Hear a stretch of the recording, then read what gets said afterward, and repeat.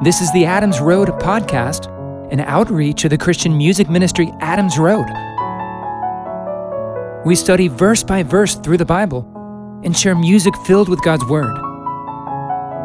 Let's start today by listening through Acts chapter 16, verses 20 to 25. When they had brought them to the magistrates, they said, "These men, being Jews, are agitating our city, and advocate customs which it is not lawful for us to accept or observe, being Romans." The multitude rose up together against them, and the magistrates tore their clothes off of them, and commanded them to be beaten with rods. When they had laid many stripes on them, they threw them into prison, charging the jailer to keep them safely, who, having received such a command, and secured their feet in the stocks. But about midnight Paul and Silas were praying and singing hymns to God, and the prisoners were listening to them. Let's keep reading, starting in verse 20. When they had brought them to the magistrates, they said, "These men, being Jews, are agitating our city, and advocate customs which is not lawful for us to accept or observe, being Romans." The multitude rose up together against them, and the magistrates tore their clothes from them, then commanded them to be beaten with rods. When they had laid many stripes on them, they threw them into prison, charging the jailer to keep them safely, who, having received such a command, threw them into the inner prison and secured their feet in the stocks. They rile up the crowds, accusing Paul and Silas of advocating unlawful Roman customs, which was a lie. Their charges were fairly vague, but with the angered and biased crowd and authorities, a vague charge was enough. And because of their Jewish appearance, they likely assumed Paul and Silas were not Roman citizens and could therefore get away with harassing them. You see, two distinct laws existed in the Roman Empire, one for the Roman citizens and one for the others. If you were a Roman citizen, you had civil rights, rights that were protected and enforced by the authorities. If you weren't a Roman citizen, though, no such rights would be guaranteed. You could be at the mercy of the multitudes and the magistrates' moods, whims, and punishments without guaranteed protection from the Roman Empire. Do we ever see aspects of that dynamic playing out in our own American culture and politics today? Do the powers that be ever show favoritism to some, but not to others? Take, for example, how some were perhaps unjustly or overpunished for their perceived role in the January 6th riots the other year, when in reality maybe many of them didn't really do all that much, but were just at the wrong place at the wrong time. Maybe some of the extreme punishments doled out were more politically motivated than true measures of justice. On the other hand, are there times some people get away with stuff when they probably should be imprisoned? Merely because they know the quote-unquote big guy, and the system is protecting such for political purposes? At any rate, the rulers in Philippi are convinced and have Paul and Silas beaten and put in prison. Paul wrote in 2 Corinthians 11, verse 23, "Are they servants of Christ? I speak as one beside himself. I am more so, in labors more abundantly, in prisons more abundantly, in stripes above measure, and in deaths often." Why is it so often that the world punishes people for doing good? I mean, Paul had just cast a demon out of a woman in the name of Christ. They were bringing the message of salvation as servants of the Most High God.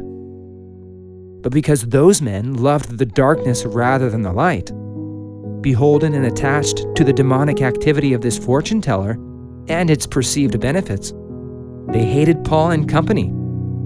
They were successful in turning the crowd and the rulers against them to the point of having them imprisoned. Can you think of any examples in our modern culture where those who do good, who advocate for the truth and for righteousness, are punished by the powers that be? In the name of inclusion and tolerance, some vehemently oppose and seek to punish anyone who disagrees with or fights against their worldview and agenda. For example, to state that homosexuality is a sin these days in America is like almost considered hate speech. People lose platforms, jobs, status, and even put themselves in harm's way physically by standing for the truth and principles of God's Word.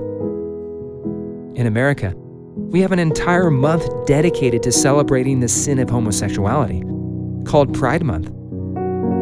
Jude 1:7 states that ancient Sodom and Gomorrah and the surrounding cities indulged in sexual immorality and pursued unnatural desire, and serve as an example by undergoing a punishment of eternal fire. The very practices and perversions that brought the wrath of God on ancient Sodom with fire and brimstone are some of the very same practices and perversions our society today celebrates with pride.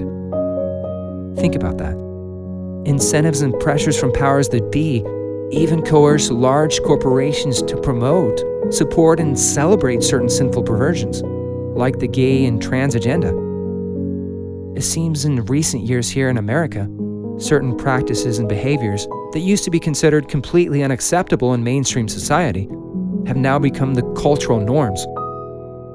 To speak and fight against the trans agenda comes with its own set of consequences, like to campaign that it's wrong to groom and confuse kids into becoming trans as if it's some trend or fad, that it's wrong to allow them to have their bodies irrevocably altered and even mutilated without parental consent, can get a person or company in all sorts of trouble, depending maybe on the regional powers that be and the context.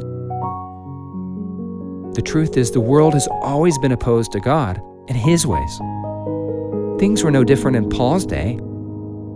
Jesus said in John 15:18-20, "If the world hates you, know that it's hated me before it hated you. If you are of the world would love you as its own. But because you are not of the world, but I chose you out of the world, therefore the world hates you.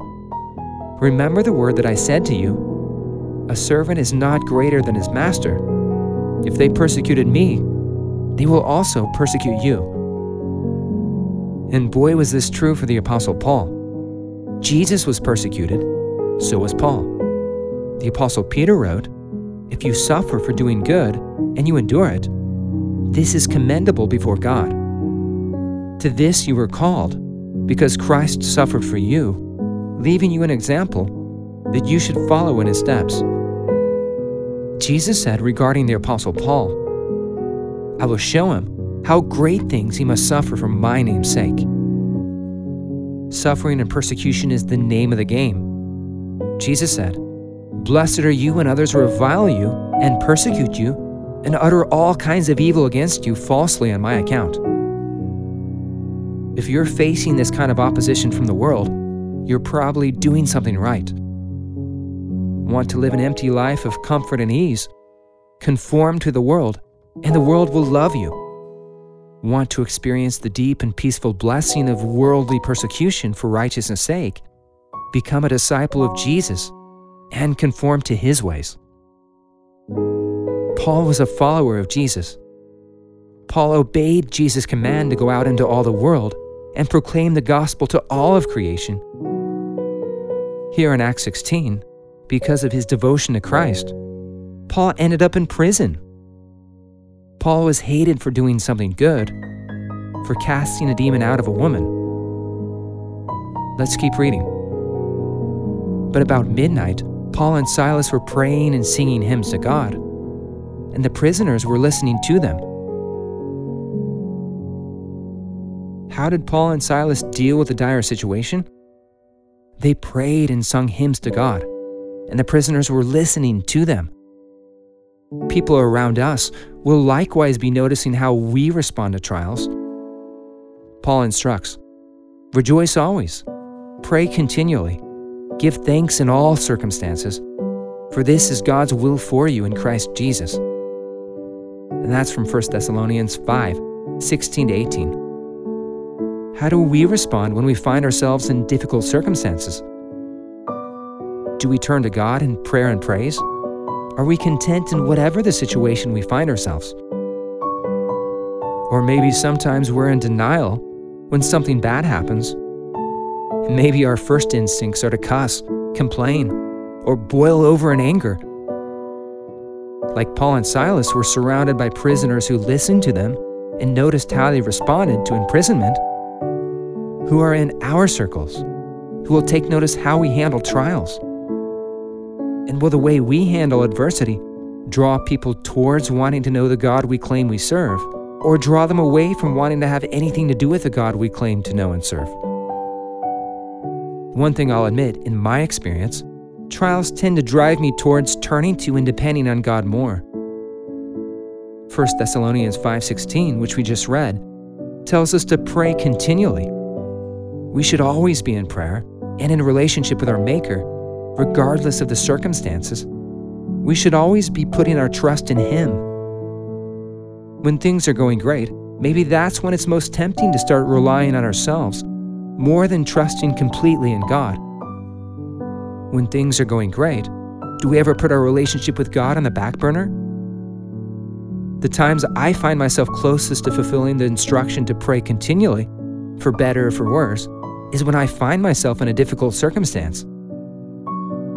Just the other day, actually, I was driving in Wyoming on the way to stay over at a pastor's home, where I was scheduled to minister at their church the following morning.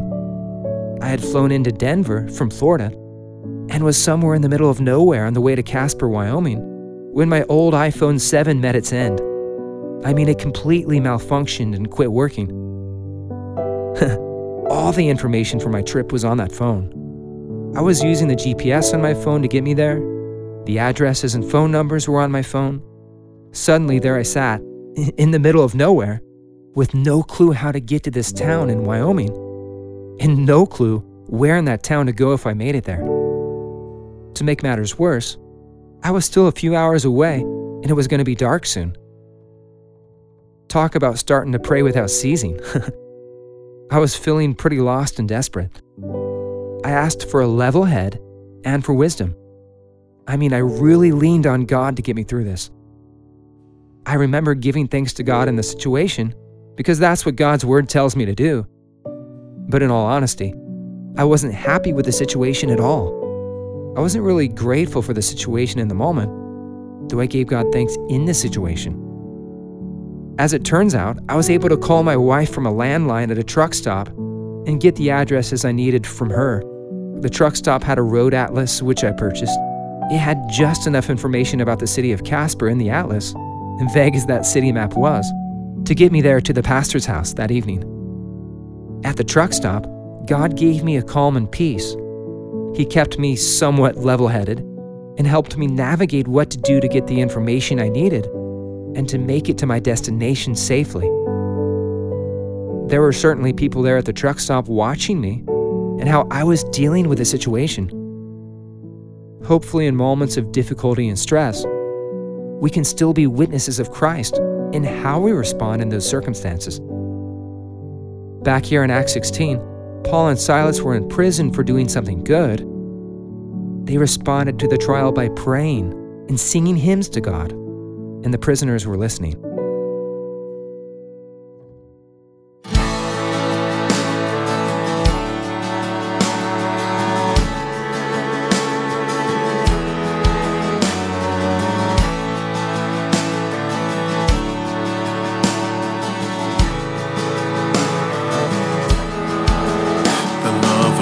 Was made manifest among us, that He sent to us His only Son, that we who were dead in our sins might know the great love that God has for us.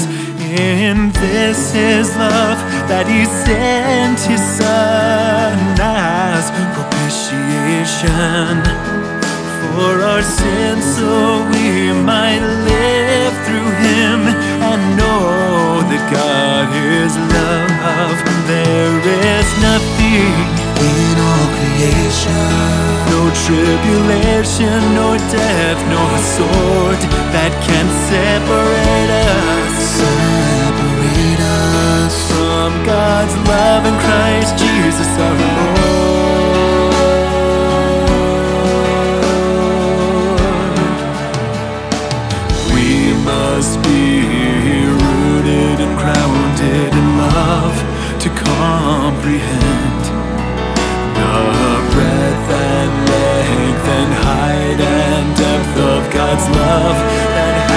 no end. Oh, He is rich in mercy and abounds in steadfast love. The riches of His grace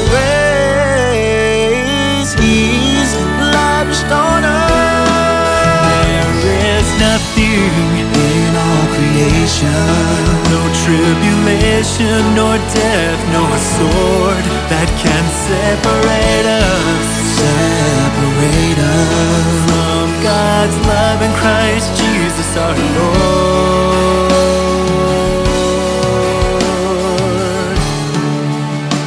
He loves us with an everlasting love. We only love because He first loved us.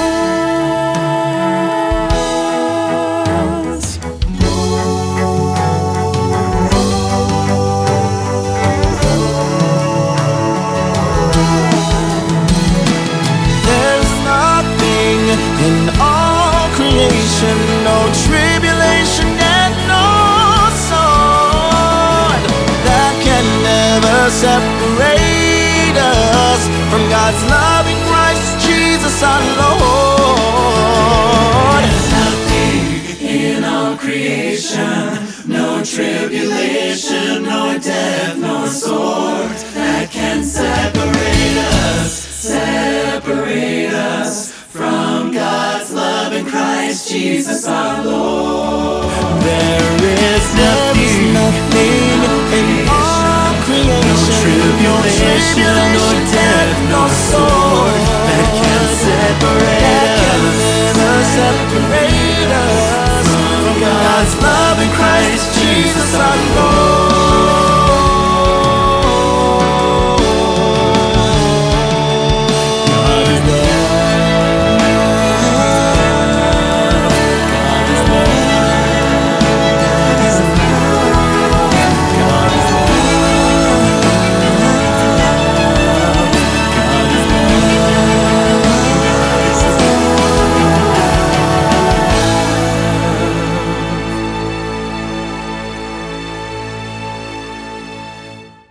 That was God is Love from the Adams Road album It's So Simple.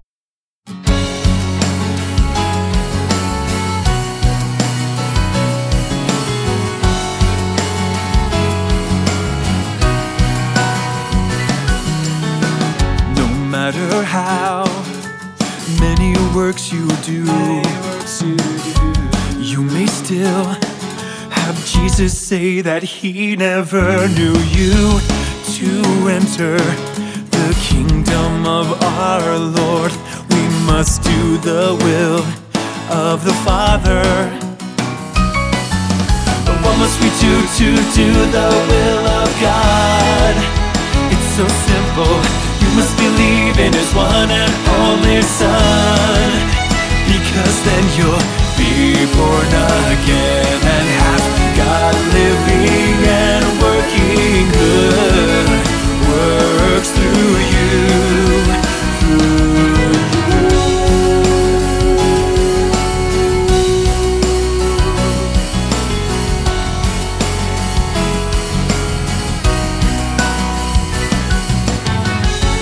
There remains a Sabbath rest for God's people. We've trusted in the work of Jesus. After we have rested from our works, God works in us for His good pleasure. But what must we do to do the works of God? It's so simple. You must believe in His one and only Son, because then you'll be born again and have God living and working good works through you. Faith comes from hearing the word of Christ. All who call upon His name receive life. How can they call on someone they have not believed?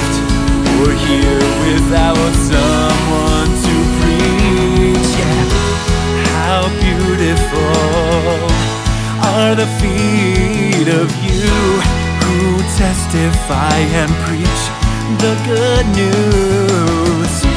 These are the good works that God does through you.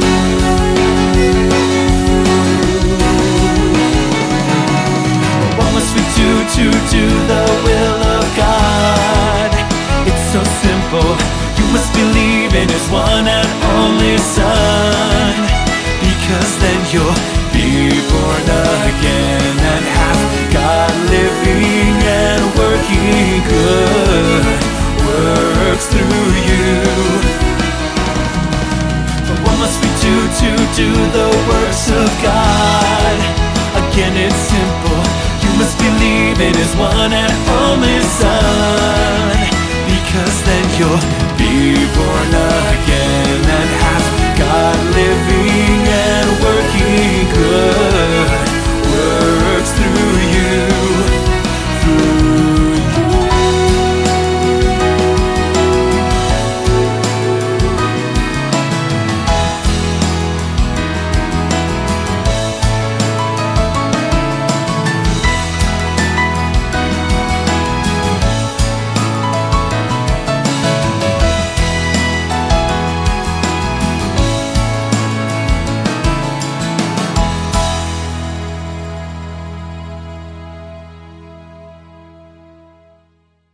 That was It's So Simple from the Adams Road album, It's So Simple.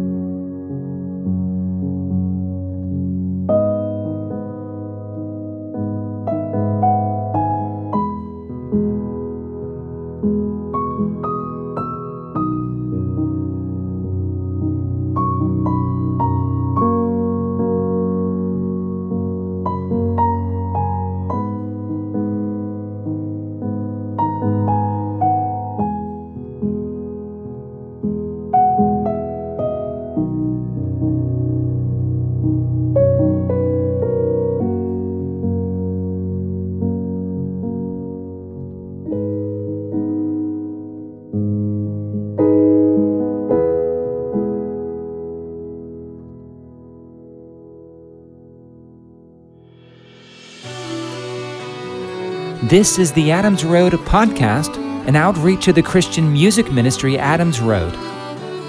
You can learn more about us at adamsroadministry.com. Again, that's adamsroadministry.com. We release a new podcast episode every Saturday. Join us next episode as we examine Acts chapter 16, verses 26 to 34. Grace and peace be with you all.